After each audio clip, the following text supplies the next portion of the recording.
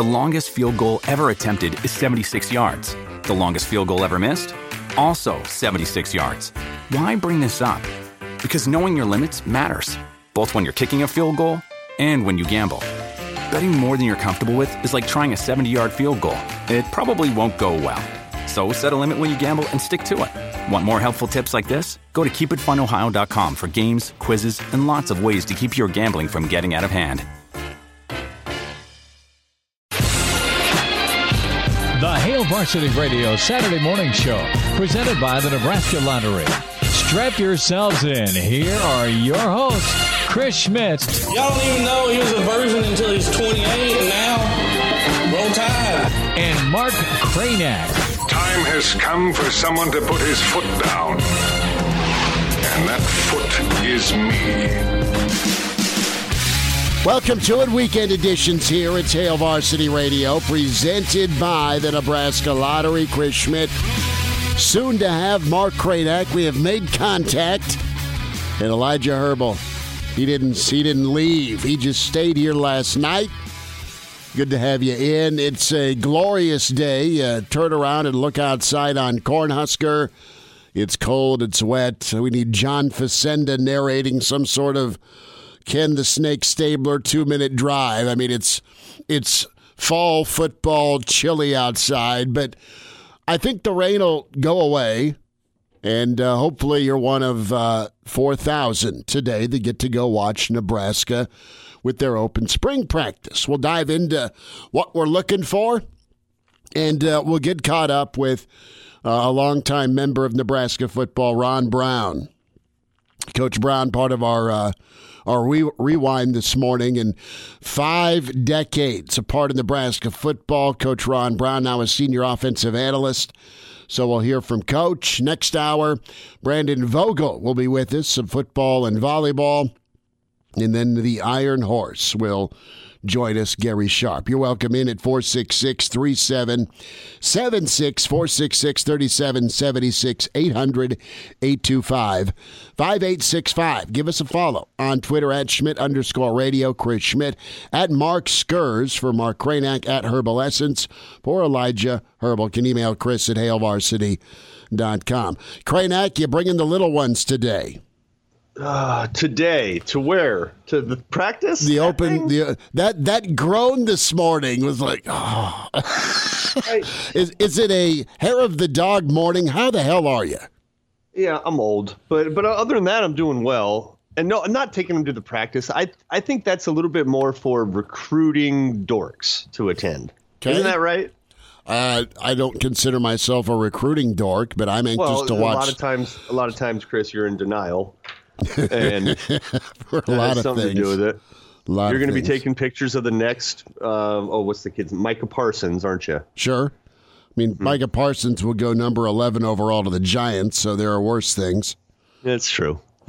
No, I think it's a good thing that they're doing, but it conflicts with Little League Baseball. Or otherwise probably would take them, in all honesty. It's a good thing. And why not open it up more than that?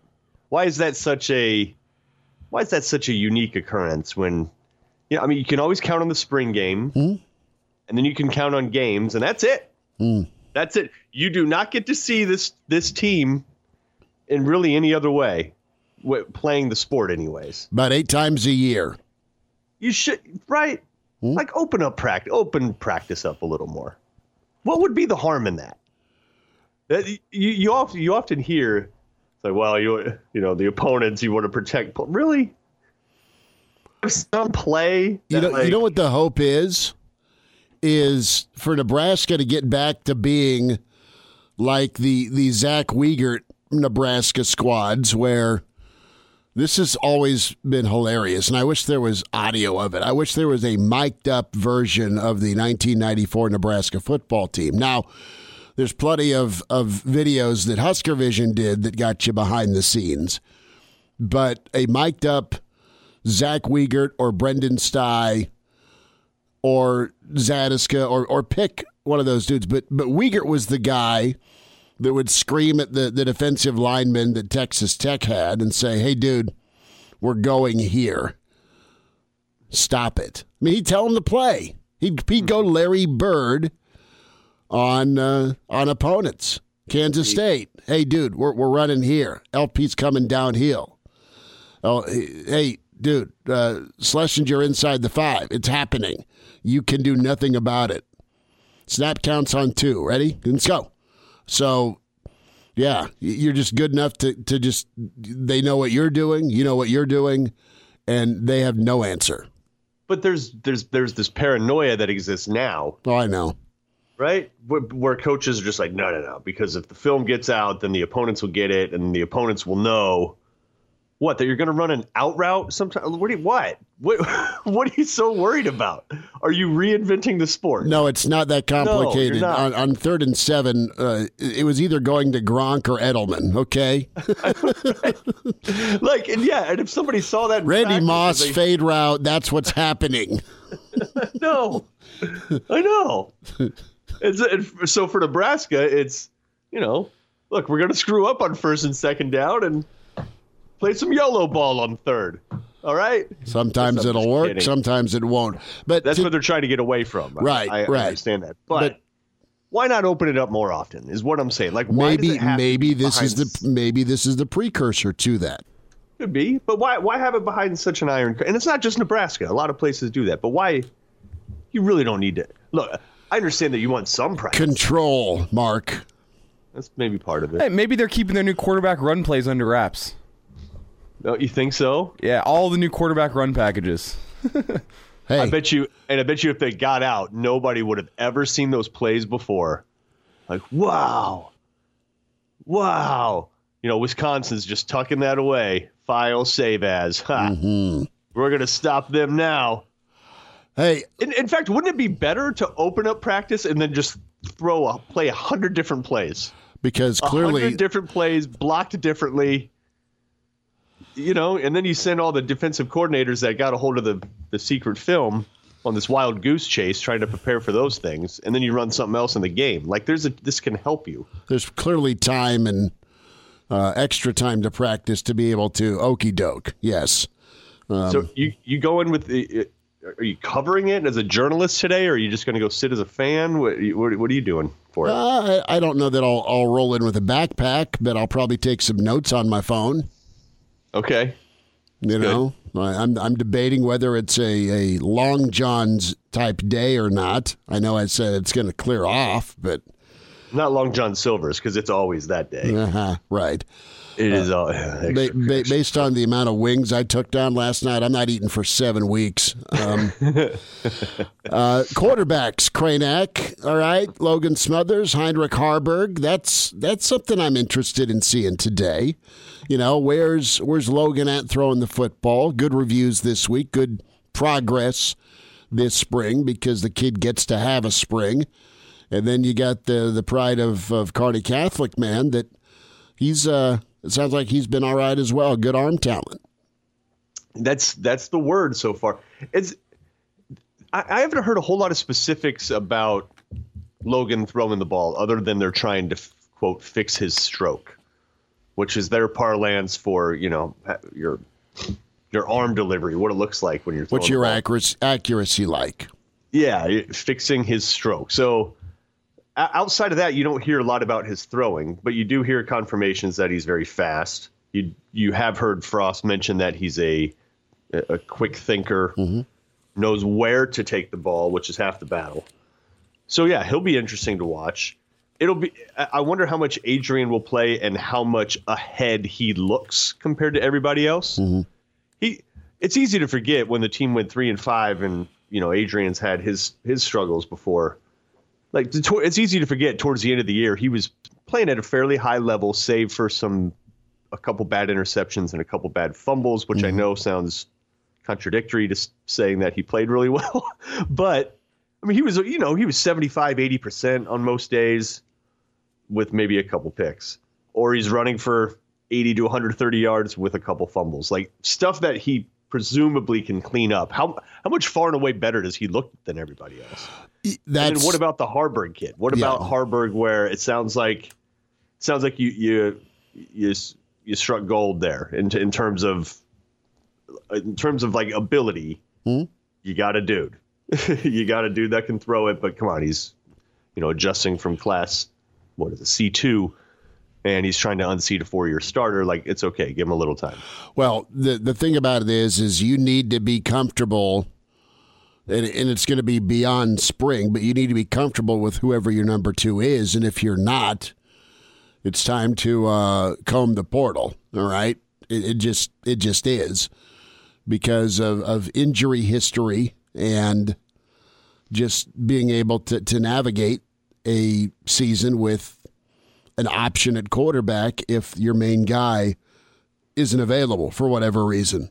Is Burrow still in the portal? No, Burrow is waiting on Zach Taylor to get him either a tight end or a left tackle. Got it. There's your answer there. But you got a different dynamic here with Smothers, who has been around longer, so there's more comfort with offensive understanding, but you got to go execute it, versus Harburg and, trying to get his understanding down because, it's new. But from a talent standpoint of ability to execute, you've got that dynamic. One guy knows what to do, another guy's trying to figure out what to do. And from a skill set standpoint, who's got the upside. Interested here with Gabe Ervin too, because running backs have been watching versus doing a lot, and Ervin seems like a guy that is A, available, B, has some talent, and who else can kind of jump out at that running back spot? That's going to be pretty important. And we had a really good week. We had great chats with Barry Alvarez and Gary Barnett and Coach Ron Brown, who you'll hear on the Rewind here in about 10 minutes. And it's Barnett said some things that were pretty interesting, like, after spring, your defense is pretty much going to be what it's going to be. Like, you're heading into fall with kind of knowing what your strengths are defensively and where they're at. But offensively, it's always continuing to evolve and grow and improve. So what you see today, again, hard not to knee-jerk because you've not seen football forever. And even after the spring game here, May 1st, there's still a lot of room to grow, right, offensively. So if it doesn't look as fine-tuned or polished, or if it's hard to get many takeaways, that's all right. It's still something that's growing and developing. Yeah, there's a lot on offense that will be interesting to watch. Running back and receiver, which are the guys that you talk about the most, right? Mm-hmm. Outside of quarterback, like, those are the guys that get the ball. But there's a lot unproven there. Mm-hmm. You have bodies. You absolutely have bodies. You have depth. There's no question about that. You finally have that. You also have a range of types of players. Whereas, like, since Stanley Morgan left, Nebraska has not had a threat at receiver. They've had good players. Mm-hmm. Decent players, right? Canavai Noah was decent. He was a pretty good player, right? We're not going to fault him. Falk had some good catches last, but I'm talking about like a legitimate threat where you have to roll coverage that way. You have to consider doubling him because you can't let him get loose, which opens up somebody else. Like, Nebraska hasn't had that kind of threat since Morgan left. Think about that. They haven't had more than one option. At least for a whole year. So right. Like Washington would split out. He would there's a case in point. When Washington got split out and he was right and his head was right and he was in the game and he was, focused and all that. I mean, he was a threat. Mm-hmm. And he made big plays. But Nebraska hasn't had it consistently since Stanley Morgan 2018. Right? They just haven't. You had Spielman for a time, and then, things didn't work out as well in year 2 for him. And then he bailed. I don't know. So like Torrey, Manning. Have you seen Manning's calves, by the way? I'm not trying to like. You're yelling at me for being a recruiting dork, and you're asking me about a 22-year-old's calves. I'm telling you. The dude's got Popeye calves. Have you seen those? Every picture, you're like, dude, is that Photoshop? And what I'm not going to do today is walk up and say, hey, bro, can I take a picture of your calves? Just look at his calves, everybody. I'm telling you. They're superhuman. They're ridiculous. Kraynak wants a 10x8, and can you sign him? I mean, I'm just saying. But, I mean, like a physical freak. He really is. He's one of those guys. There's not a lot of those people walking on the planet. No. Nebraska's got one of them, right? Is he going to be good to go mentally? Mm. And what is he like physically? He's so big. He's huge. He's a problem to cover. You're a 190-pound corner, and you got Manning. I mean, come on. What's your take as you kind of sifted through the week with the praise? You've had praise by the wideouts towards the quarterbacks. You've had praise towards the wideouts by the defensive backs. And it's one thing if the coaches do it, but you got teammates talking about other teammates. They were asked, and they answered. And it's been, dare I say, glowing and pretty optimistic. Yeah. And look, it's so easy to buy in at this time of the year, right? To start drinking the Kool-Aid. But you just figure it has to break at some point. Right? And if it doesn't, it's just like, look, it's his make or break. We don't like to talk about it. You know, we don't like to admit, and I don't think if they had a terrible year, Frost would get run out of town this year, but like it would start heading in that direction. If this year doesn't work out. Urgency. There's urgency, and that urgency is paired with the reality of the schedule. But I think there's also some comfort with as many guys that came back defensively. You got something you can lean on. There's urgency with special teams, and you got a 1-2 punch going with it between Bush and Dawson, right? Where they'll be better because they've got to be better. And it's being focused on and worked on, so you are practicing it. And then offensively, there's a lot worse things to have than a guy that was freshman All-American level and a Heisman favorite that has experienced some ups and downs, that is really kind of hell-bent on ending this thing the right way, responding to the adversity with your quarterback if he could stay healthy. And so, forgive me, and I'm not asking for seconds, but I'm looking at the old glass of Kool-Aid here, because this could be okay. This could absolutely be okay this year, and just play better. I'm not moral victory guy either. I mean, go beat who you're supposed to beat in the West. Go contend, but I'm not stupid to realize that. Well, it better be 10-3 this year. It would be really cool if it was. Nebraska fans would love it, but I'm not to the point right now where they just show and win. They're trying to get back to, let's just get good 4 quarters of football and not fumble 3 times and not have a holding call and an inopportune turnover and let's get some points in the red zone if you're a Nebraska fan. I think all those things can happen. And I think you can have some tight ball games that, guess what, you win. It'd be kind of fun. You know, think back to this 2012 season, right? I know it didn't end well with how the second half went against South Carolina bowl game, and then Wisconsin did what they did in the Big Ten title game. But I look at how many close victories that Nebraska had in 2012. Like, we're talking Sparty, we're talking Northwestern, and Wisconsin and Ohio State. I mean, there's just a slew of. Well, they didn't beat Ohio State that year, but my point is Nebraska found some magic. Maybe you just need something good to happen, and instead of black magic, you get some good magic going. You could figure that the ball seems to. They're a little due, aren't they? Bounce their way. They're a little bit due. Some of it's their own doing, obviously, but the other side of it is maybe you morph into one of those teams that just finds a way to be dialed in, and you get those coin flip victories. How many years have we seen Iowa, and they're traditionally a 10, 9, 8 win football team, and they're usually pretty good. And when you look at their losses the last 2 or 3 years, they're a 10-2 or 9-3. I mean, you look at their losses. It's a 5-point road loss in Michigan, some weird ass score, right?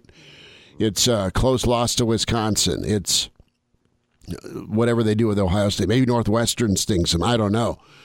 But you can walk away going, yeah, woulda, coulda, shoulda, if you're looking at Iowa's schedule, but you were in it till the end. And then there's a handful of those.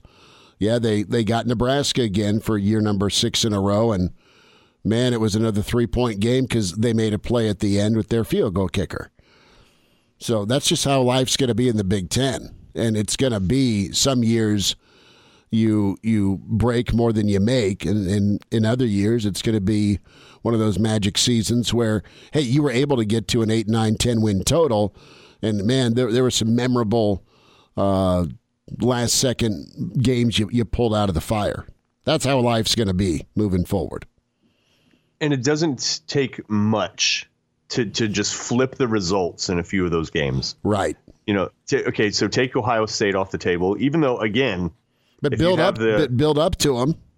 Yeah, if you have the hankering for it, that's worth a rewatch. Nebraska played pretty well in that game. I'm telling you, the score got away from them. But I don't know. If you just go back and watch, like Nebraska was competing with them. They did not get embarrassed and run off the field like they did the year before, where they didn't even compete. It just wasn't even a matchup. This one was at least a matchup. And they had some bad breaks, fumble return for a touchdown, things like that, right? Couple of fumbles inside the Ohio State 40 while they're driving in the second half. Yeah. You know, got beat deep a couple times by Fields, but that's what he does. It's going to happen, yeah. He had kind of the catch of the year in the back of the end zone. Which Ohio was State money. That was right. Sweet. So, I mean, but in terms of just play to play, Nebraska was there. They belonged at least. So take that one off the table, and then you got to take Illinois off the table, which was just weird. I want Illinois I want that game to stay on the table forever, because that is your come to Jesus lesson. You got to show up every week reminder. That's your Iowa State 92. All right, it was for this crew of kids and this staff. That is your never forget game. So the other 6 games, though, are basically played within 10 points. Mm-hmm. One way or the other. Northwestern, you lose by 8. You led. Penn State, you win by a touchdown. Iowa, you lose by less than a touchdown. You led. Purdue, you win by 10. Minnesota, you lose by a touchdown. Rutgers, you win by a touchdown. So everything, most of the games are within a touchdown or so. It's not a huge thing to flip. It's not Nebraska getting boat raced by 30 all the time. It's not that. It's a turnover here or there. Mm-hmm. Either way, one less for you, one more for them. We might be talking about a team that went 6-2, 5-3 last year. Could have been. It's not. You know what I mean? Like, they're not that far away. They really aren't. But are they going to have do they have the moxie? Do they have the wherewithal? All that stuff to actually flip it, because they're not far. But is there something in the water that's going to prevent them from doing that? Where it's like, nope, they're just turnover prone, and this is just what they are. Well, they're close, they're talented, but they can't put it all together. It starts. It started with spring ball, but a chance to get out in front of some people today. The open practice. More thoughts on that coming up, and we'll get to the rewind here in just a moment. Ron Brown with us here. It's the weekend edition. Mark Cranack, Elijah Herbal, Chris Schmidt. Hail Varsity Weekend continues. We're presented by the Nebraska Lottery. Early to rise with Hail Varsity Radio, the voice of Husker Nation. Here's Chris Schmidt and Mark Cranack. Back into it. It's Hail Varsity Radio, presented by the Nebraska Lottery. We welcome in offensive analyst with Nebraska. We say hi to Ron Brown. Coach, what's new? How are you? Schmitty, how are you, buddy? Spring is in the air, baby. It is, and this time of year's got to make you smile with, there's actually a spring football this year. Yeah, it'll be great. It'll be good. There's some definitions. It's so hard to even put a 10 over this last year's circus of the pandemic and just the difficulties of knowing what you could do, what you couldn't do. Mm-hmm. Hats off to all the people in the authorities regarding sports and tournaments and games and championships, because it had to be just a logistical nightmare to even kick things off the ground. I watched the NCAA basketball, Schmitty, and I really enjoyed it. I personally really enjoyed it. I'm really pleased that a lot of that sports has been able to continue on, and what took place in college football last year and in midstream as well. But boy, it was tough. But my hat's off to the people who put a lot of work into it to see it through. Now, Coach, you probably had UCLA in your Final Four, didn't you? Boy, that sounds like when I was a kid, because when I was a kid, that was always the case. I mean, no brainer. No brainer. They won. They were ripping off national championships left and right back then. But I was excited about their team this year. To go from first four to where they went, Final Four, was really special. Oh, they were a party to watch. No doubt. We're going to switch gears and spend a little bit of time. So what have you been up to, and how have you been keeping busy with your analyst role? Kind of give us a look into what you're doing, if you feel good about doing that, and I'm anxious to hear how you've been spending your days. I love football, and the Lord has ever since I was a little boy, Schmitty. Since I can remember 5 years old, I've loved football. I would go out and play football in the neighborhood, out on the playground with the guys. I would go play by myself, and toss the ball to myself. I watched every college football game imaginable as a child. My dad and I, we watched the history of college football, basically all the way from the 60s all the way through. I was adopted by him. For some reason, he loved football, and for some reason, God wired me up for football. I get to coach for all these years, and now I serve in a way where guys that I coached, Scott Frost, Matt Davison, Ryan Held, Greg Austin, all these guys I recruited or coached or what have you, now I get to serve these guys. So God has been really, really good to me in that way. It's a very special blessing. So, yeah, I'm loving what I'm doing, bro. Ron Brown's with us, senior offensive analyst with us for Nebraska, Hail Varsity Radio. Coach, the NCAA has moved forward with the one-time transfer rule. It's been adopted, and it's not a ton different than what colleges for basketball and football had gone through with kind of a free year with COVID, but now there is no penalty for transferring. Every student-athlete's allowed a free transfer year without losing a year of eligibility. What's the reaction to that? I know there's positives and I know there's some negatives out there in the coaching circles as well as with some of the parents. Schmitty, I think it makes recruiting even more challenging than it's always been. And of course, every college football coach has had to recruit. And when you're recruiting, you're making a long-term investment. Everybody is. I mean, the parents, the student athletes, the high school coaches of those student athletes, the college coaches who are recruiting them. Whichever decision you make via signing date to what school you attend, that's a long-term investment.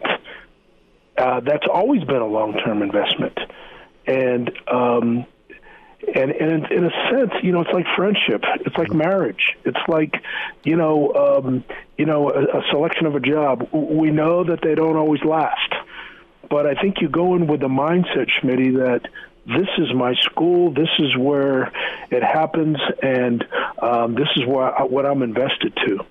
I think to on the side of the kid, the fact that he can decide to leave when he wants to, it appears to be advantageous for him, but it's not always a good thing for him. Some of the greatest stories, not only in sports but in life, are people who hang in there and go through adversity they're not getting what they want initially, but they see it through. And it's been a remarkable trait of our country over the years, but we see less and less and less of that, Schmitty. And I've voiced it to you before. I personally don't really like the easy get out of, I want to go somewhere else because the grass is greener. Are there times when it is a good thing for a student athlete to transfer? Yes, there is.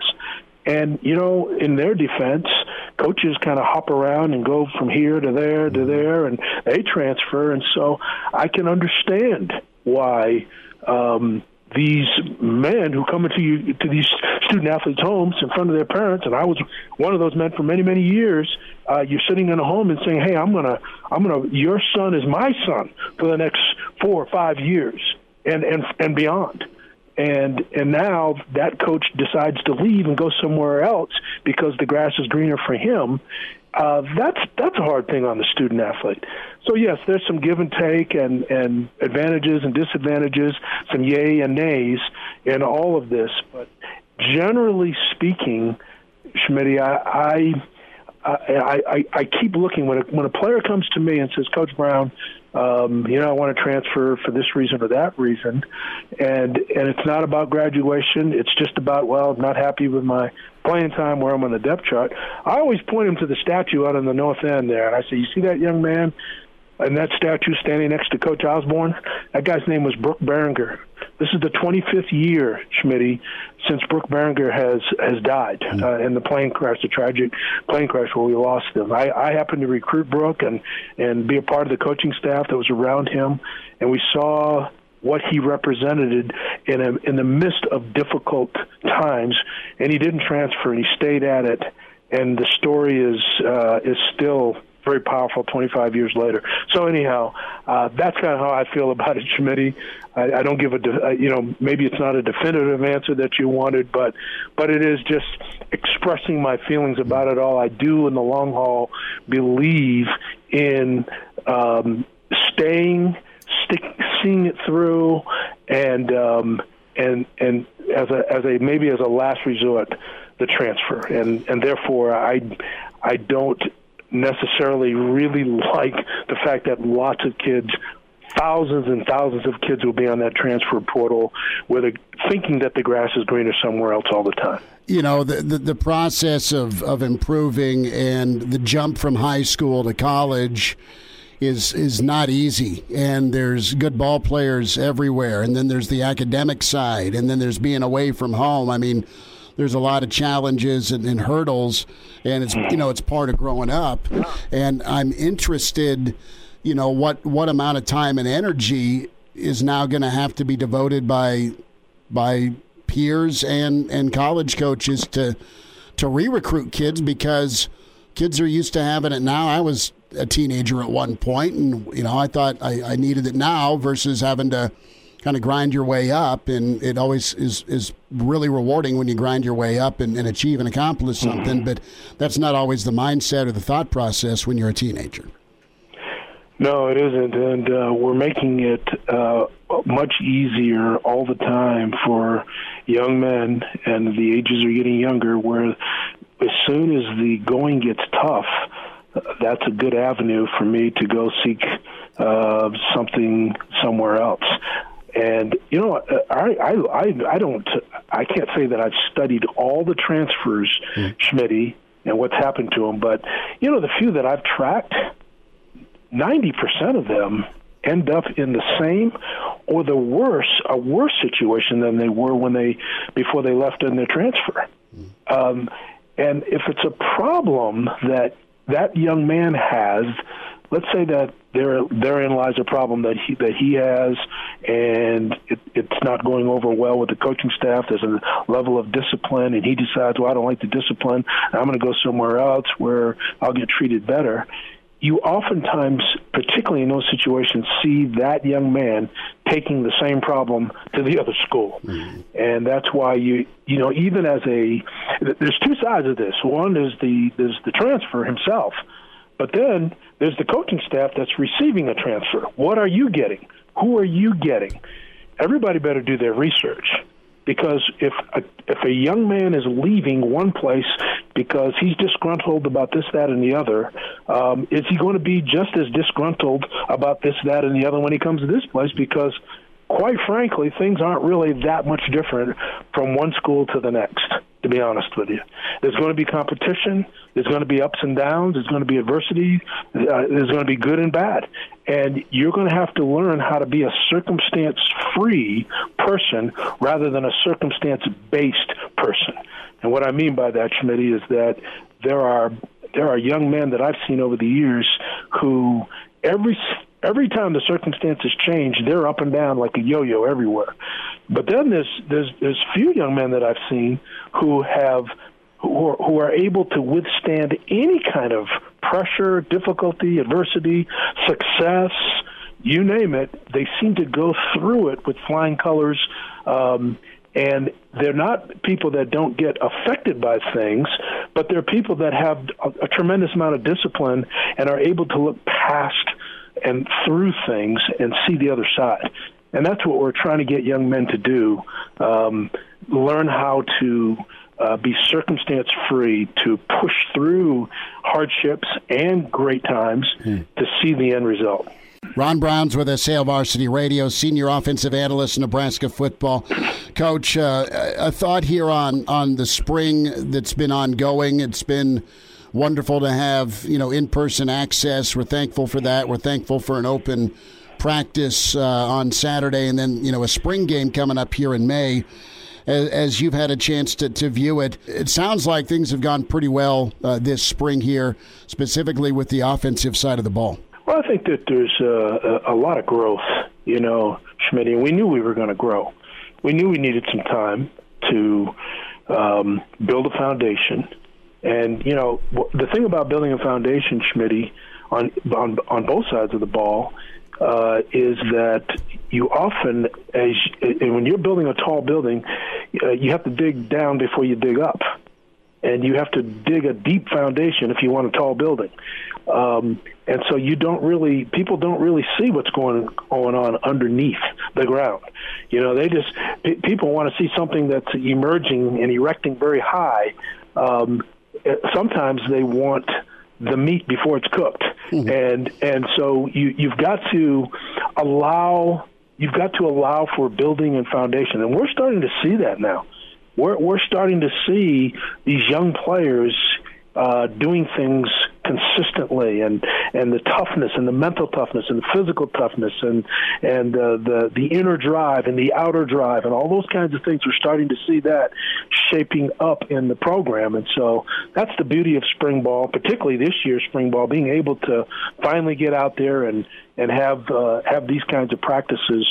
And yes, we have seen improvement. We finished off the season offensively. You mentioned the offense. We finished off by and large pretty well in that Rutgers game. And, we've often talked about that last game of your season being kind of the first game of your next season. There's a momentum, particularly when you have young players, when you haven't graduated a whole lot of players. We have a lot of players who played in that Rutgers game who are with us now. And some of those younger players got a chance to play quite a bit in that game and do a great job. I'm thinking of, for example, Turner Cochran. Turner was a big factor in that Rutgers game as a freshman. Hadn't played a whole lot up until that point. Very talented young man, and you see it continuing on here through spring ball. A lot of momentum. And he's just one of many. Coach, it feels like a bit of a makeover as well, just from a size standpoint. Big kids on the offensive line, a lot of running backs that Coach Held's obviously analyzing and coaching up, and then the wide receivers have all been pretty complimentary of Adrian and the other quarterbacks, on top of the fact that there's some bigger body wide receivers. And you coached wideouts for a long time, and you had all shapes and sizes of wideouts, from the itty bitty committee to Johnny Mitchell. So it feels like that the chemistry is pretty high between the quarterbacks and wide receivers right now. Yeah, it is, and I think sometimes we make an enormous deal about size and maybe the outer dimensions, speed and so forth. Now, they're important.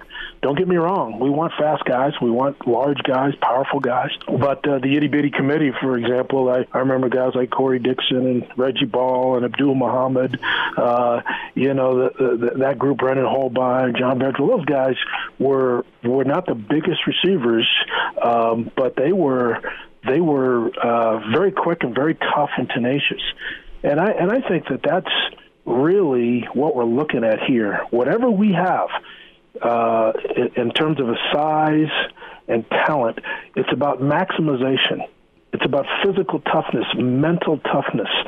It's about being able to play ferociously no matter who you are. It's about backup players coming in and having depth, because whether they're walk-ons or players who had not necessarily maybe they weren't highly recruited guys, they weren't 3, 4, 5-star kind of kids, but they come in here and they develop. We used to get tons of guys who were 2-star kids, walk-on level type players, and they walked out of this program as 4-star kids because of development. So all those kinds of things shaping in a program have to be going. Yes, you have to recruit well, but you have to develop well. And you have to, to build layers of players so that there's not much of a drop-off between a third-team player and a first-team player. So all those kinds of things, I think, Schmitty, are really happening. And I've been here, this is my 5th decade now in Nebraska football, so I've kind of seen thousands of kids come through here, many coaches come through here. I've seen all kinds of things, recruits, scholarship kids, 5-star kids, walk-on kids. I've seen the bust, and I've seen the bloomers. So it's been fun to really get a shape. And again, I'm not God, so I don't know for sure what's going to happen in the future.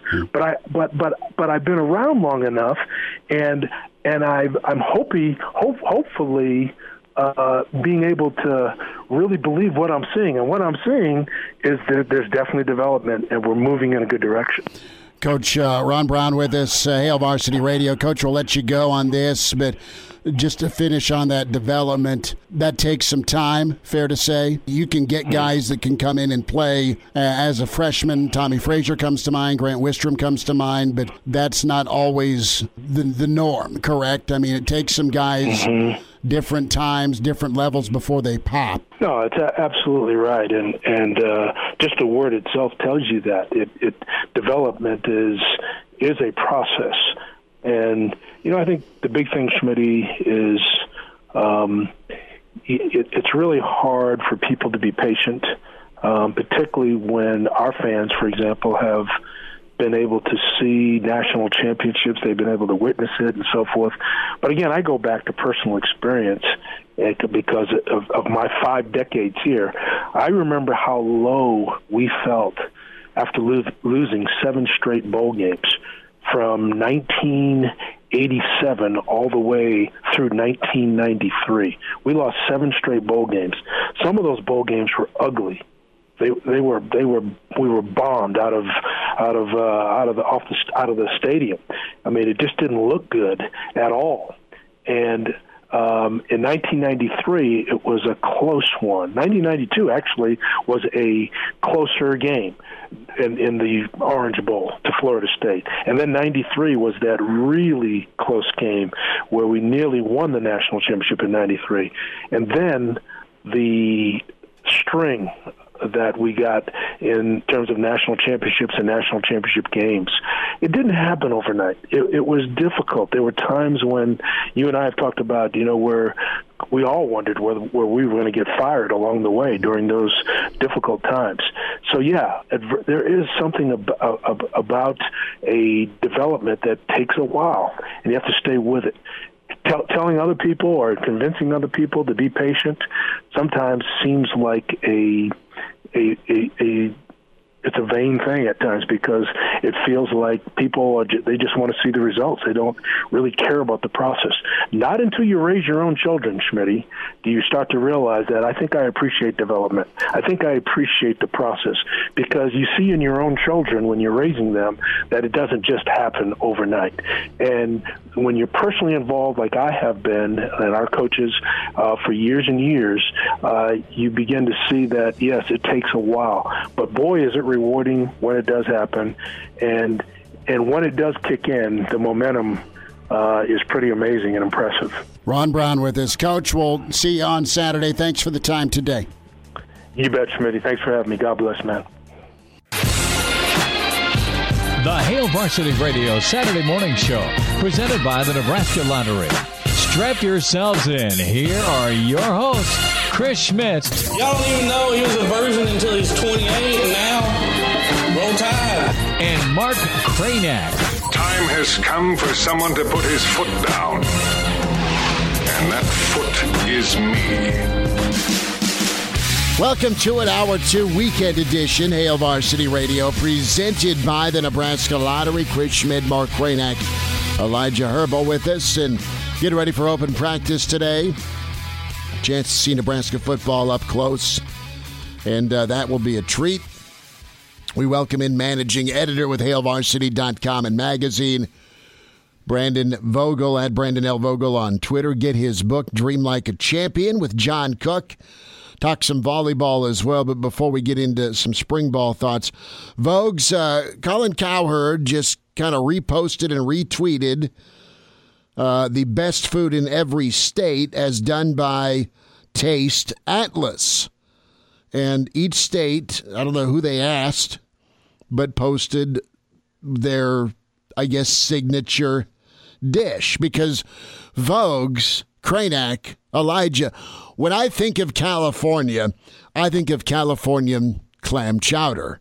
Not street tacos, not Dodger dogs, not some sort of phenomenal, wine and cheese spread, but I think of California clam chowder. This is good, bad, and ugly, all in one little posting of the 50 states. Vogues, what's your take on this, Cranack? I know you're a connoisseur of food as well. Yeah, we always get these food maps, and I think a lot of them are actually designed just to make people angry. Like, what, you think Skittles is the most popular candy in Idaho? You're crazy. This one actually was mostly accurate. There are some weird ones. California is just too big of a state to boil it down. I mean, you would think, I don't know, I would have assumed maybe some sort of sushi roll would be California's number one. But for the most part, I was like, yeah, this adds up. Although I don't know what funeral potatoes are, and I assume this is why I haven't spent much time in Utah. Dude, that was exactly what I was about to zero in on. You've never had funeral potatoes? It's we don't call them funeral potatoes, but it's just, either the kind of the shredded potatoes with the cornflakes on top. You mean you have them for Thanksgiving every year? And look, I don't know what the hell's going on in Vermont, but cheddar cheese apple pie. I've never tried that. Is that good? That's their thing. I have no idea. No idea. Excellent. I was going to say, people do it. New England diners. Yeah, a lot of New England diners will just give you a slice of, like, a hunk of cheddar cheese if you order apple pie. And it's a nice compliment. And can we talk about the complete cop-out in Wisconsin? They just put cheese. Like, obviously. And they didn't even put a nice image of cheese. They just used, like, the Wisconsin dairy logo, which was my favorite part. Yeah, and you had some others that just, pepperoni roll in West Virginia. Like, what? Isn't it meth and Busch Light? Right, exactly. That's what you're thinking. But Florida has key lime pie, good. Love it. Grits, South Carolina, yeah. Peach cobbler for Georgia, Gumbo for Louisiana. Like, this is, and of course, Runza for Nebraska. Yeah, thank God. One of these food maps finally got a Runza in Nebraska. I feel like this is the first one I've seen. Yeah, Iowa gets finally gets its due. Iowa gets the grilled corn on the cob. Kansas gets the Kansas City style ribs. Works. The chicken fried steak in Wyoming seems pretty fitting, but I would kind of go hot beef sandwich. Or maybe like elk or something. Right, something good like that. What in God's name is the North Dakota dish, Vogel? No, I have no idea. I assume it's some sort of fish dish that similar to Minnesota's hot dish over.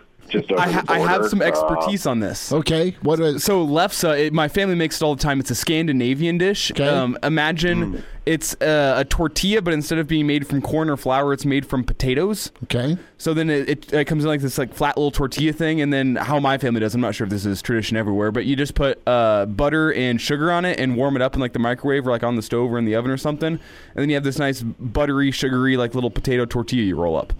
That sounds really pretty awesome right now. Yeah, lobster roll for Maine, pretty good. Crab cakes for Maryland because they do football and crab cakes. A pork roll for Jersey. Shouldn't it be a half-lit like Marlboro? See, that could work. Yeah. But hot chicken in Vogue's in Tennessee. Hot chicken, is that the national dish in Tennessee? It is in Nashville for sure. And it has certainly exploded to become that. So I'm not surprised to see it there. But it's not like, I leave the house once every 3 months and I have to pass by 6 different hot chicken places here. But when KFC and everybody else is like, Nashville hot chicken sandwich, when everybody's got their version of it, it's just kind of like, yep, that's you now. Your hot chicken place. I would think edible/gummy for Colorado instead of Rocky Mountain oysters. Yeah, that's probably accurate.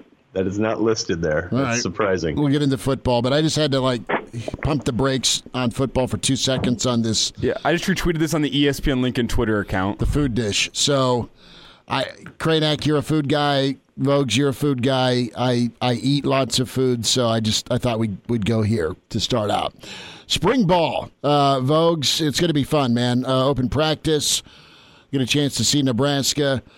How much are you weighing this second quarterback spot race? Where are you at with that here as we go into another week?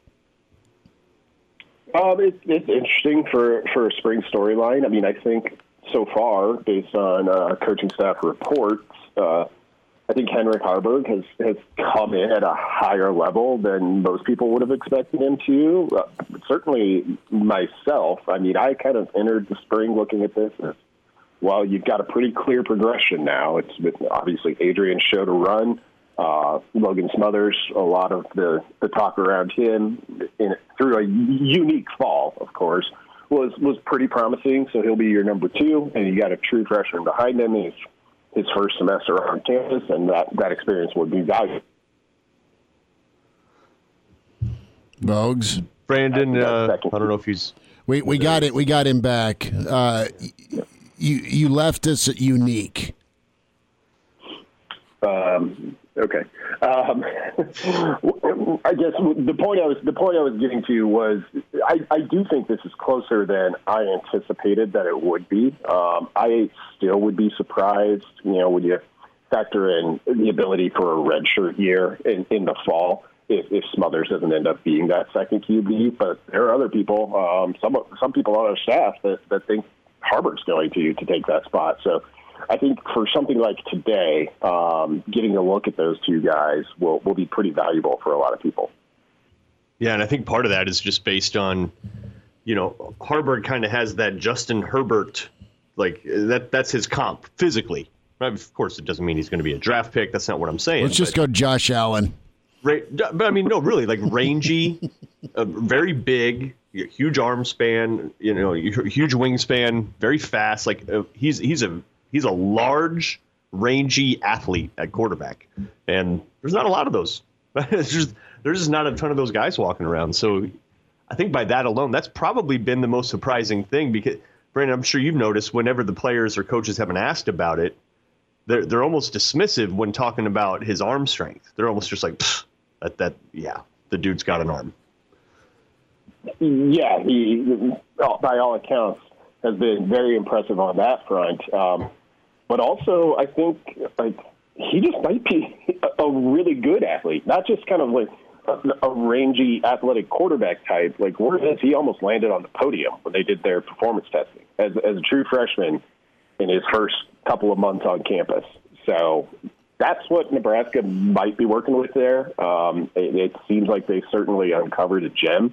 And we'll see. Like I said, it's been, I kind of thought this was all gift wrapped and ready to go in terms of Nebraska's kind of QB pecking order. And it might not be.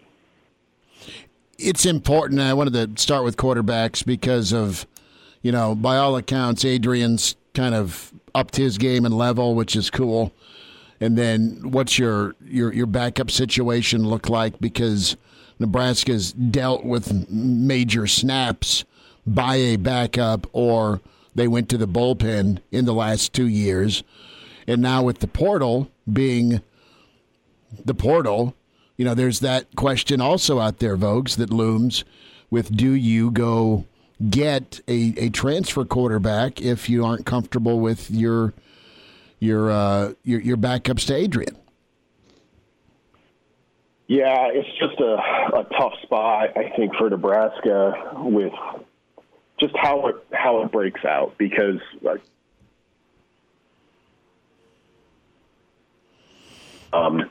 each of all of his seasons, he's missed some starts. Mm-hmm. So you've got that part of it. But what kind of transfer quarterback are you going to get that you're like, because effectively you dress it up however you have to, but they're your insurance policy. They're like, if our starter goes down, we don't want to have to put a true or a redshirt freshman in there.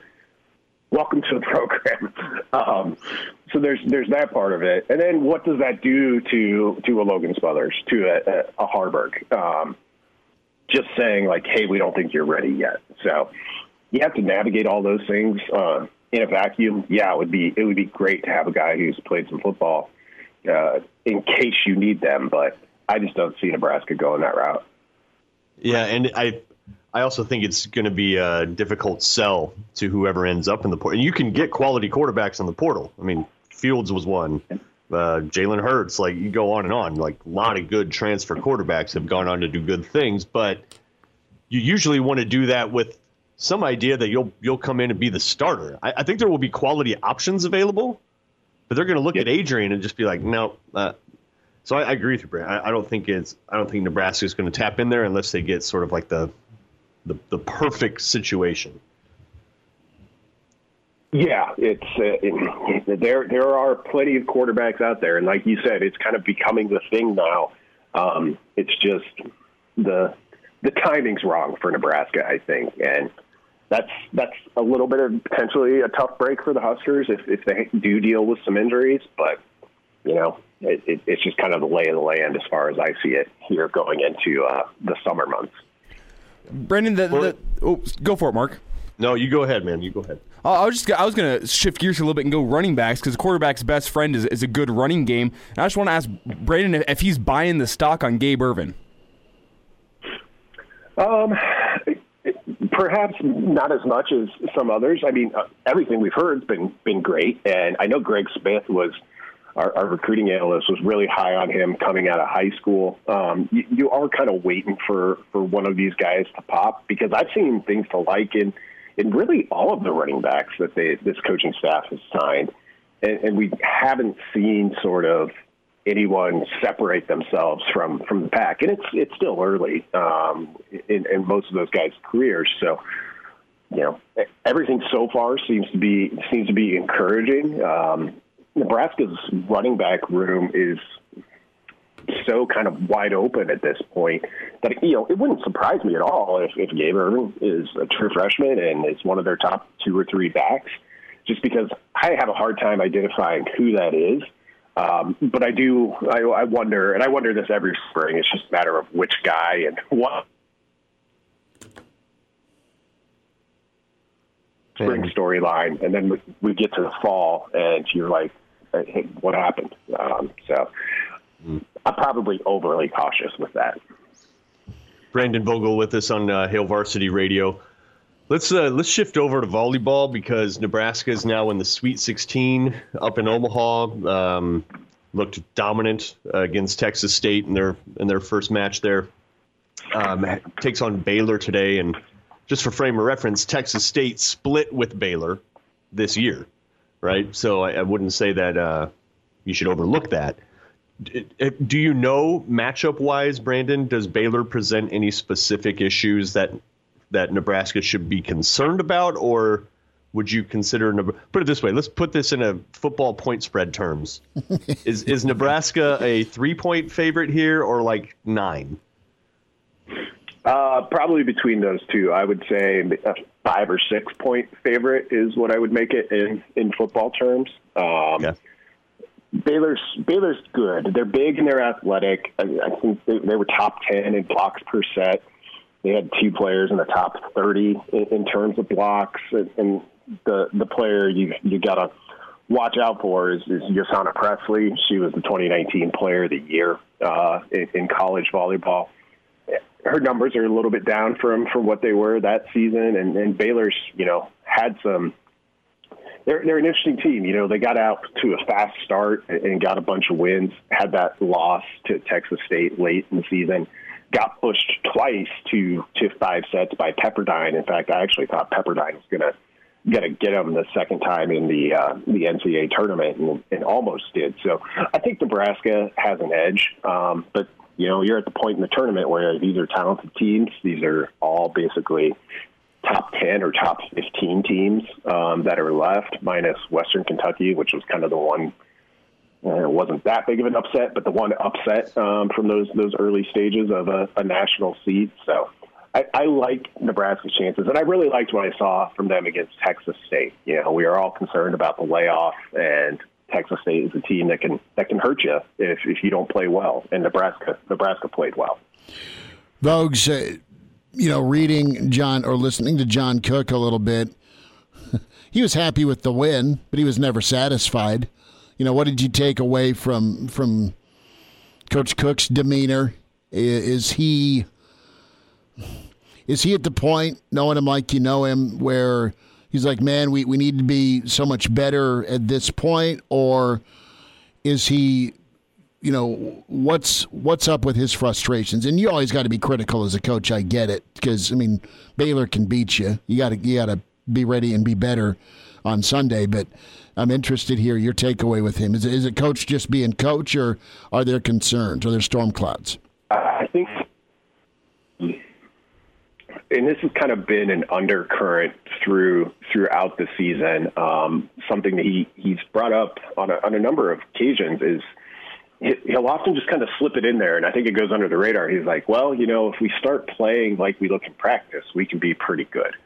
And I don't know that the Texas State match was quite to that level. So you're still waiting for that part of it. And I think some of that too is just, well, you alluded to it. Are we where we need to be right now? And I think with this season being in the spring, but also the stops and the starts, the cancellations Nebraska had, the long layoff it had. Coach Cook has done this for a very long time at a very high level. And he talked about it in his pre-match press conference about all the things they're trying to do. Be like, how can we peak at the right time? It's like the friend we all have. Sorry, I'm not that friend for you guys, but that's really into like measuring their performance and their workouts, and they're like, if I drink a gallon of water now, I'll be better when I work out tomorrow at 5 a.m. That's the kind of the level that they're at. Like, this is always a bit of a puzzle for them of how do we get our team ready, able to play the best it possibly can. And with the different schedule, I think there's a little bit of frustration with just having to reconfigure that on the fly. Kranak's the type of guy that, when we talk about measuring performance, I love him, and he's going to crush Tito's on a Thursday so he can be ready to tailgate on a Saturday.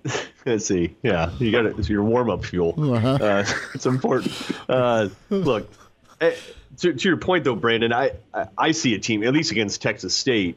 If you look at Kubik, if you look at Caffey, sort of players that hadn't yet really firmly established themselves at the beginning of the year, like firmly, they've just been getting better and better. Of course, Hames is getting better. Somehow Stivrins is getting better. Lexi Sun seems more comfortable. They just look like, if the goal is how do we get these folks playing better come tournament time, it looks pretty good. I mean, it looks like they've done that. Let's look ahead.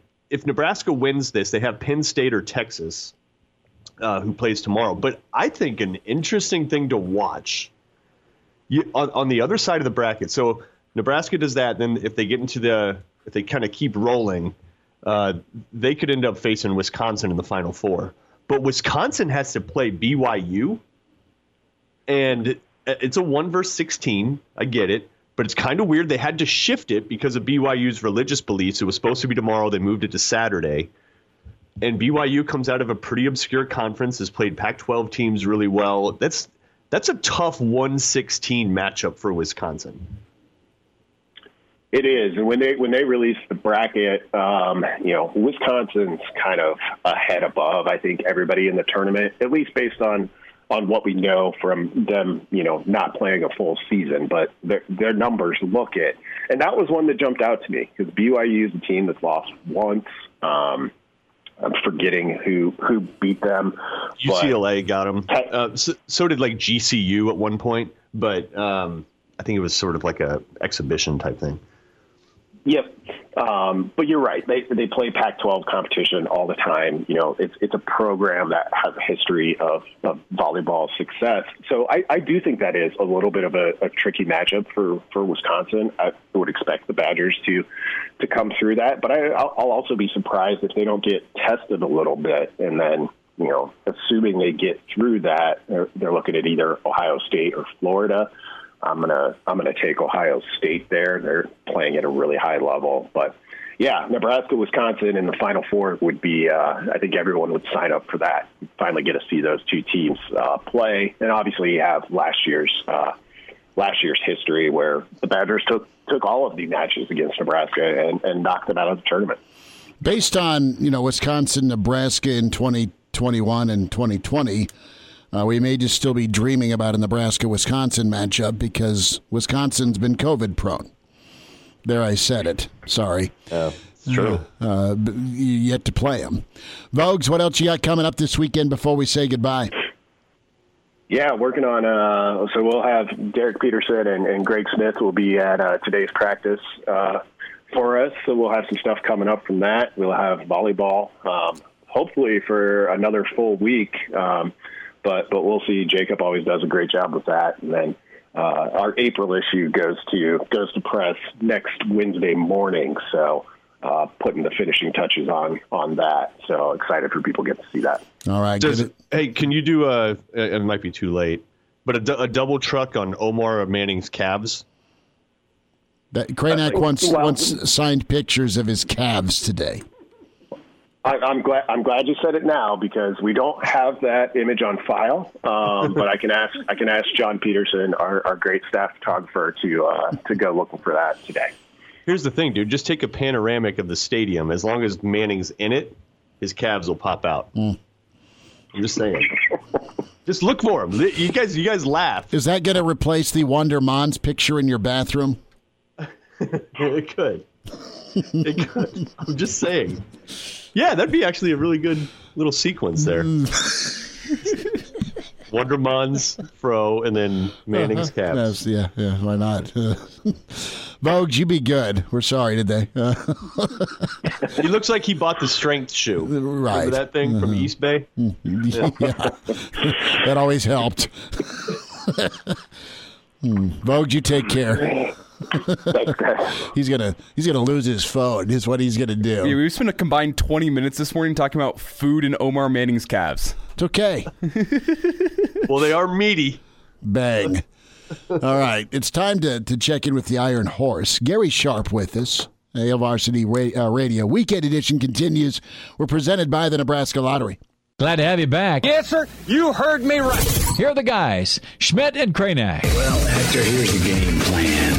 You're going to bring us 2 absolute martinis. You know how I like them, straight up. And then precisely 7 1/2 minutes after that, you're going to bring us 2 more. Then 2 more after that every 5 minutes until one of us passes out. Excellent strategy, sir.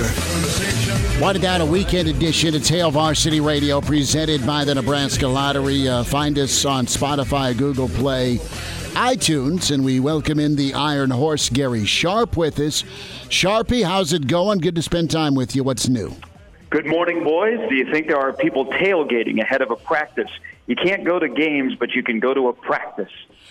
You know, I look outside now. It is cold. It is damp. I'm going to say yes. Somebody somewhere has a red beer or a Bloody Mary, and there's a Fairbury brand or even maybe some eggs on a stovetop or a grill somewhere down by 10th and Vine. I will say yes. Well, I think people will be excited, this Saturday and in 2 weeks to get back in the stadium, see some live football. This is a unique thing that Nebraska is doing, but I like it. Hopefully it becomes an annual thing. I know it's a lot about recruiting, but it's also, these guys are going to play before the most people they've played before since 2019, which is pretty cool. So who knows what you'll see today, but I like the idea, and I think it's been embraced really well. Well, and Nebraska will pull it off, and I'm excited for the fans. Gary, what do you think happens today? How many folks you think show up today? Well, I think you'll get between 3,000 and 4,000. I know it's they wanted 4,000. I don't think they got 4,000. But I think there'll be a good smattering of people there. I hope people keep what they're watching in context, that it is a practice and they're not going to show you much. This is a good day to, for all of us, media included, to check out what guys look like. What's the difference about Adrian Martinez besides his size? Some of the new guys, the wide receivers, Gabe Ervin, some of the guys on defense that have to build depth. I think there's certain things to take out, but they're not going to put on a full display of, showing you behind the curtain. But I think they'll do enough that you get a feel of why this staff has and players have some optimism this spring. Gary Sharp with us on Hail Varsity Radio. Look, what about that? The sort of iron curtain that exists in most programs where they don't let you watch any really, what's the harm? I mean, honestly, is it that Wisconsin's going to discover that, they throw an out route? Whoa, they do a post pattern. What? What are you really hiding there? Do you think it's overblown, and do you think they should open up access, considering there's been so little, even more so than they already are? Well, there's, coaches by nature are, they're very secretive. They're always very leery of who's looking and who's recording and who's taking notes. And some just don't want, things that they do in practice are not normal. That kind of stays behind closed doors, whether how they run a practice, how they talk to their team, those kind of things. There are some coaches we've seen, I know more in basketball, that they've always had an open practice. Anybody that wants to come can come and watch. I think football is a little bit different because, it's got the feel of a cloak and dagger. But one thing, more practices used to be open around here, and then people started reporting things, and you went, uh-oh, and so things got closed down a little bit. I think if coaches are confident in their team and what they're doing and that it won't bother practice having people in the stands, you may see those programs open their practice a little bit more. But I guess I don't have a problem with it because the most important thing is getting work done. I think some coaches also, to finish this thought, some coaches feel that when you have open practices and you have a lot of people there, you have media there, that you can't get your work done, that people are thinking about the people that are there watching them during practice when they're trying to run all these different drills and do things that are kind of unorthodox that you wouldn't do on a Saturday. Gary Sharp's with us on Hail Varsity Radio, weekend edition. Sharpie, I want to go to the running backs, and there's been a lot said about Gabe Ervin. It'll be fun to see what he does today, again, and to your point, within context.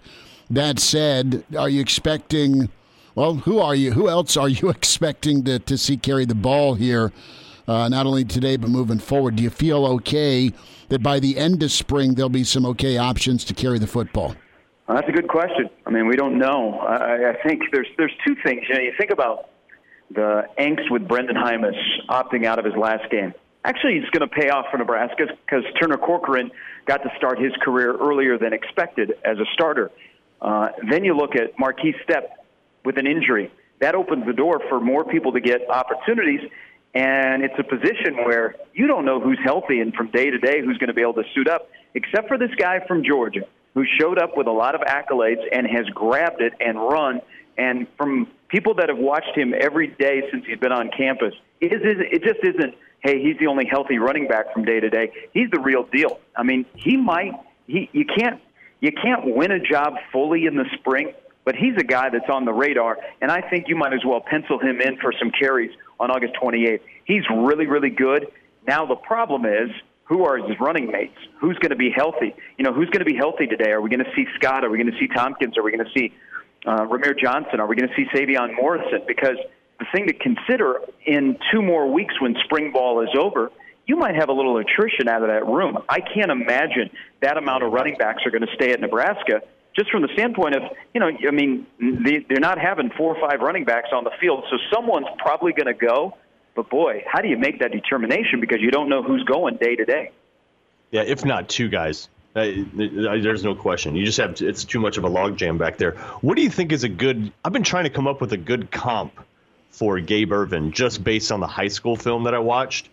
And walk with me here. I couldn't think of a specific one player.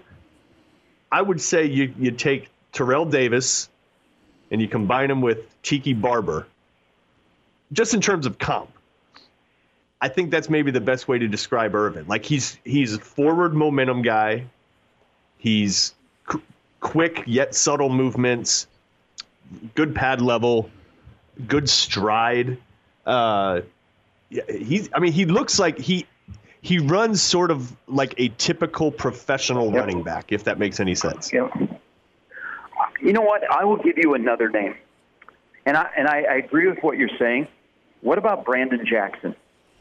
That's the name I thought of. I like it, but Brandon had special feet, though, man. Those things were, come on now. But Brandon was like, oh man, he was like, he was an NFL.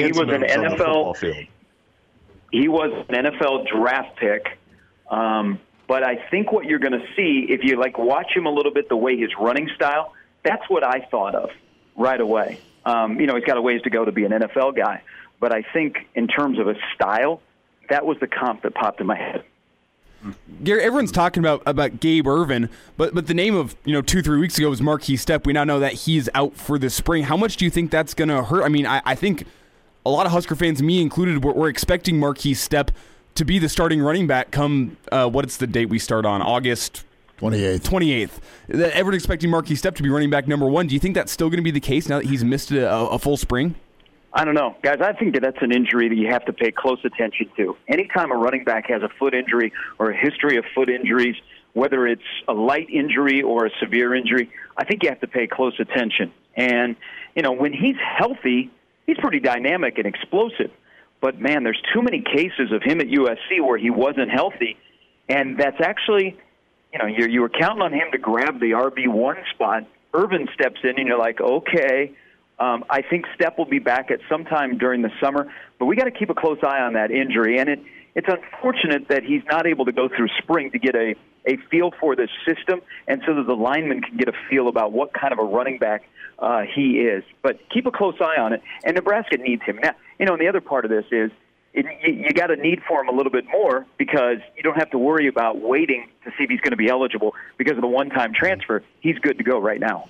Sharpie, I want to go there with you to the one-time transfer. And college football coaches have had to adapt and deal with the COVID year where there was a free pass. Now it's in ink and dry. College basketball has dealt with this for a little while longer, a little bit better, just due to the one and done, and you had more transfers, smaller roster. How do you anticipate Nebraska thriving with this? How do they be better at it than either Big Ten peers or other regional options? Can they turn this into a positive? Well, I think you have to have a strategy to win the portal, and you have to separate. Basketball in the portal is entirely different from football because think about football, and I'm okay with the one-time transfer. I'm okay with the freedom, but it's a two-way street. You have to be able to say, I want my freedom, but I might get hurt.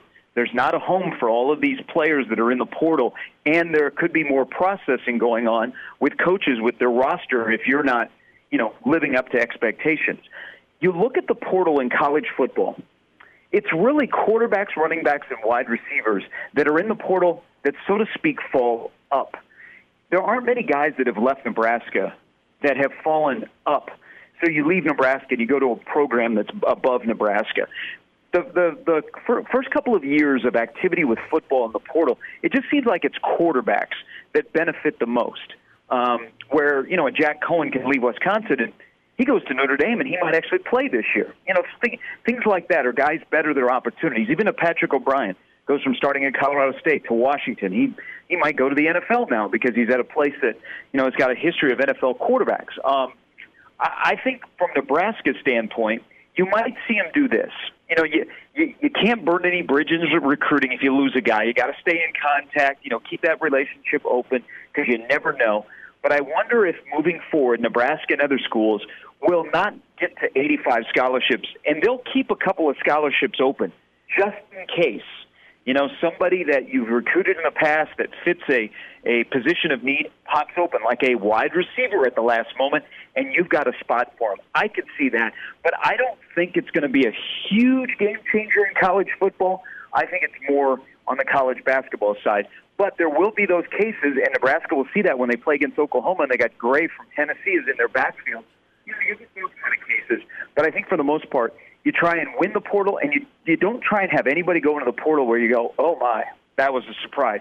You could say this year, depending on what happens with Stepp and depending on where Toure is going and what Kentucky does with Wandale, Nebraska might be a wash in the portal. And you remember, you lost a couple of names that were significant in your offense last year. Gary, do you think that the lack of culture talk, there's been some, do you think the lack of it means that the culture is finally right? Well, I hate that word. I think if we're in year 4 and we're still talking about that, there are some major issues. But I know what you're saying, Mark. I think it's either guys are cognizant of people don't want to hear about that, or it's been established and you don't have to bring it up. I think even when Deontay Williams last week was talking about turning down a bowl bid, and he talked about getting the culture right, I don't think that's what he meant. I think they're in a better spot now, but we won't know until you get squeezed when the season starts and what happens and who's with you and who's not. But I'm glad that has not been a topic. It's been more football stuff here in the spring. Gary Sharp's with us, Weekend Edition, Hail Varsity Radio. Sharpie, your takeaway with just kind of how the some of the peers have been responding to questions about some of their teammates, and I'm talking about DBs and their thoughts on the receiving core. What do you take away from that, and also just kind of your read on the backup quarterback race? Well, let's first start with teammates talking about teammates. I think anytime, spring or fall, that a player brings up a teammate unsolicited, you need to listen a little bit closer because they weren't led into a question. They're talking about their team. They're talking about positions. And then if they bring up a player, that usually means that player is doing something very impressive that would bring up, like a defensive back talking about a particular wide receiver. So that's something I always listen to in the spring to see when guys are talking, and then all of a sudden, out of the blue, they'll bring up a name, and you have to go, oh, okay. Oliver Martin must be having a really, really good spring. There's another guy that I really want to watch today. I think the backup quarterback job is really interesting because I think people need to be a little concerned about that spot. This is it's an important day for Logan Smothers to look good. I don't know how much live activity quarterbacks will have on the spring game. Ohio State's not doing any tackling today. I wouldn't want Martinez getting hit in a spring game, but, Smothers hasn't played in an organized football game in a long time. You'd like him to be live. I think what has surprised them, guys, is Harburg. I think they knew what they had in Harburg and a big boy arm, but I think they are very impressed by his football IQ and how he's been able to get down the offense enough that he doesn't look completely lost in the spring. And that's kind of thrown into the mix of wow, it's not a foregone conclusion that Logan Smothers is running away with the quarterback 2 job. We might actually have a competition. But what has to happen is those guys, include Masker, they have to be consistently good, because I think Martinez has made strides. But, boy, if you go into this season and you still are kind of unsure about the backup, and that just forces your hand to go find another body in a transfer portal or a junior college, I don't know. We'll see. I think that's important in the spring game, to see those backup quarterbacks have success and be able to throw the ball where you can at least say, oh, okay, if they're pressed into a game, at least they're not going to be, a complete mess. Sharpie, we'll end it with some baseball thoughts. A little dicey for a bit last night, and then another 5-run crooked number 7th for Nebraska. Important to get a win. Obviously, take 2 out of 3. Best case, you sweep. But with Nebraska baseball, what a weird spot for them to be in last night. And I guess it's still kind of COVID 2020, 2021. But we're talking nobody there. It's cold. It's dreary. It's Happy Valley, right? They don't play that well. It's a terrible camera angle. Right. I mean, it looks like Will Bolt, era footage, pre-HD, and Nebraska found a way to get it done. I was impressed. We were kind of bumping around last night. We're listening to it, went and got some food with some friends, and then, oh, bang, they scored a ton. They're going to kind of walk away with this thing, and they did. But they, I guess the best way to put it is they continue to surprise, even though they are really good. I think this is a good baseball team. Well, they haven't dropped games where you go, oh, they're winning series, which is important, and they're finding ways to win, and especially late game. And, that was one of those games last night where they were playing well and they had opportunities to open up the game, but they just couldn't hit with runners in scoring position. But their pitching was keeping them in a game, and then they took advantage of some wildness by Penn State and were able to open up the game and cruise to a nice win. I think that's just kind of how they are. They're gritty. They hang around. They fight you for 9 innings. And if you're not in it to win it for 9 innings and you're playing Nebraska, you're going to be very surprised. And they are, every day, I don't know that they surprise me. I think that's just who they are. They're gritty. They play hard. They play smart. And they're going to find a way, and they're going to play all 9 innings. And, when one area of their team isn't playing well, like last night not hitting with runners in scoring position, leaving guys in key opportunities on base, they still have the pitching going. So the game doesn't get sideways on them. They're a good team. I don't know that they're a great team, but they're in first place in the Big Ten, and right now, if you sit there for a while, you might host a regional. Who knows? I know, the NCAA likes storylines, and I see a lot of the mock brackets, 5-6 weeks out. Mm-hmm. Nebraska's the number 2 seed going to Fayetteville. Wouldn't you like to have Will Bolt against Dave Van Horn? I think that'd be awesome. I don't know. No, not yet. Well, Arkansas, and Elijah, you just saw them last weekend. You just saw Arkansas miss, but I know the matchup would suck, but the storyline and the lineage would be incredible. I mean, Will and Dave would not like it because they care about one another, but man, we'd all eat it up. It'd be cool. Well, I think first and foremost, we would eat it up because Nebraska is back in a regional and as a number 2 seed playing a conference-only schedule. But, yeah, going down to Baum Stadium to take on the Razorbacks to try and get to a super, not so much. Not at all. Sharpie, we will see you a little bit later today, bud. Have a good rest of your weekend. Hey, thanks, guys. Thanks for letting me come on and talk about practice. No, I love it, man. Yeah, hey, be on the lookout for Omar Manning's calves, by the way. Cranak's made request. Hey, do I have time here? Quick one. Either one of you, quick response. What should Omar Manning be? He should be your co-number 1 wide receiver. I mean, he should be a big-time threat playmaker. Calf model. See you guys later today.